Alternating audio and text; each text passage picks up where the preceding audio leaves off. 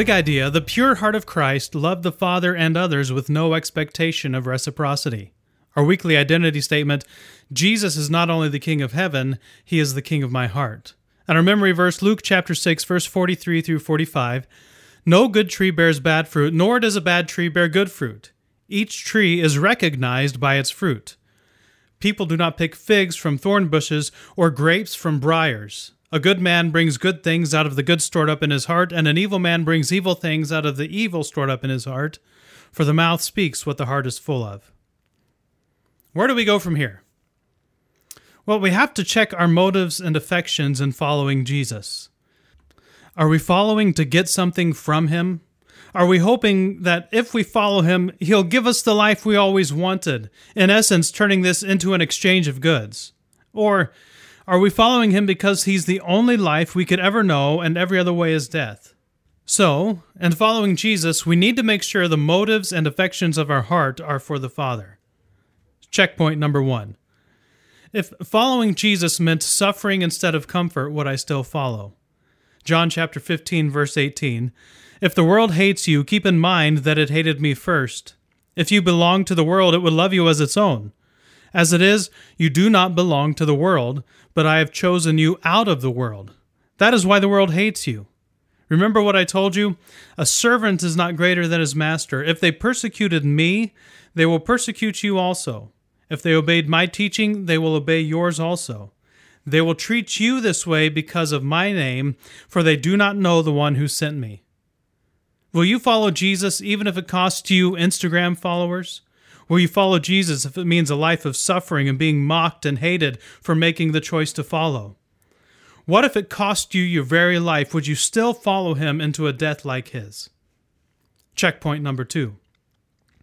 If Jesus never gave me any of the stuff I wanted from Him, would I still follow? Remember back in John 6 where Jesus called out the people who were following Him because they wanted more bread? Do you know what happened later in the story? Let's pick up the story in John chapter 6, verse 53. Jesus said to them, "Very truly I tell you, unless you eat the flesh of the Son of Man and drink His blood, you have no life in you. Whoever eats my flesh and drinks my blood has eternal life, and I will raise them up at the last day. For my flesh is real food, and my blood is real drink. Whoever eats my flesh and drinks my blood remains in me, and I in them." On hearing this, many of His disciples said, "This is a hard teaching. Who can accept it?" Aware that His disciples were grumbling about this, Jesus said to them, "Does this offend you?" Verse 66, from this time on, many of His disciples turned back and no longer followed Him. They wanted the tasty bread, but when the teaching got too difficult, they stopped following.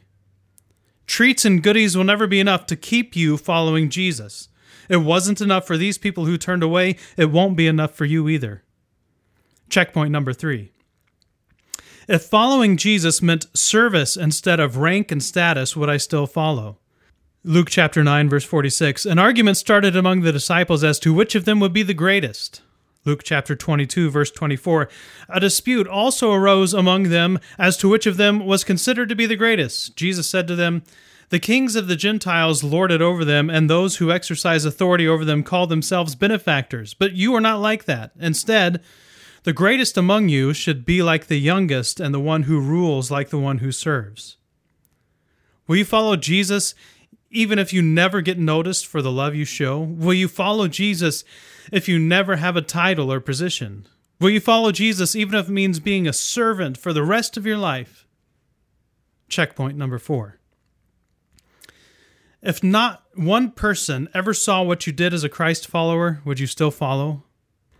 Matthew chapter 6, verse 2. So when you give to the needy, do not announce it with trumpets as the hypocrites do in the synagogues and on the streets to be honored by others. Truly I tell you, they have received their reward in full. But when you give to the needy, do not let your left hand know what your right hand is doing, so that your giving may be in secret. Then your Father, who sees what is done in secret, will reward you. If you never got a single accolade for following, if other people get the credit for the good deeds you perform, if you never get any honor whatsoever for being a follower of Jesus, will you still follow? A heart like Christ is completely surrendered to the Father. Jesus is the king of my heart. It's not me. I am not ruling the throne of my desires and affections. I have to let go of the controls and give them over to Jesus to do with as he pleases.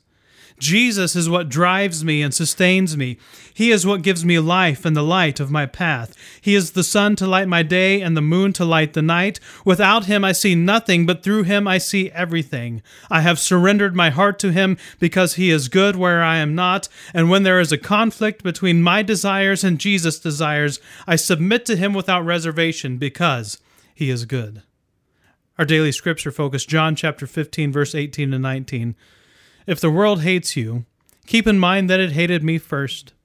If you belong to the world, it would love you as its own. As it is, you do not belong to the world, but I have chosen you out of the world. That is why the world hates you. As we wrap up, I encourage you to take a few minutes to think and pray through a few things. First, conceptualize. Spend a few minutes thinking through the comfort, commodities, the rank or status, and the accolades you have sought from God or by doing things for God. Next, reflect. Ask God to bring to the forefront of your mind anything you are seeking as compensation for following God. Third, repent. See yourself refusing to allow yourself to let that be a motivation for you and that you only desire to know Him more. And finally, thank God for everything He gives you and does for you. Thank God for what He does through the difficult things in your life. Thank God for the ways we can see that we belong to Christ and not to the world.